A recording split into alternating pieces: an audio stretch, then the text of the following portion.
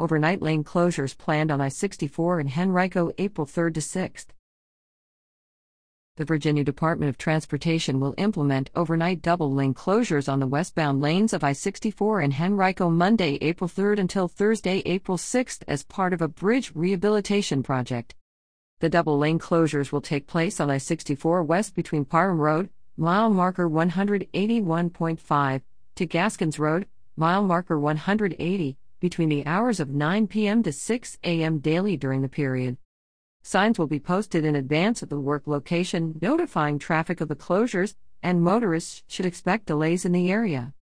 Anyone with questions about the project should call 1-800-4ROAD, 800-367-7623, or visit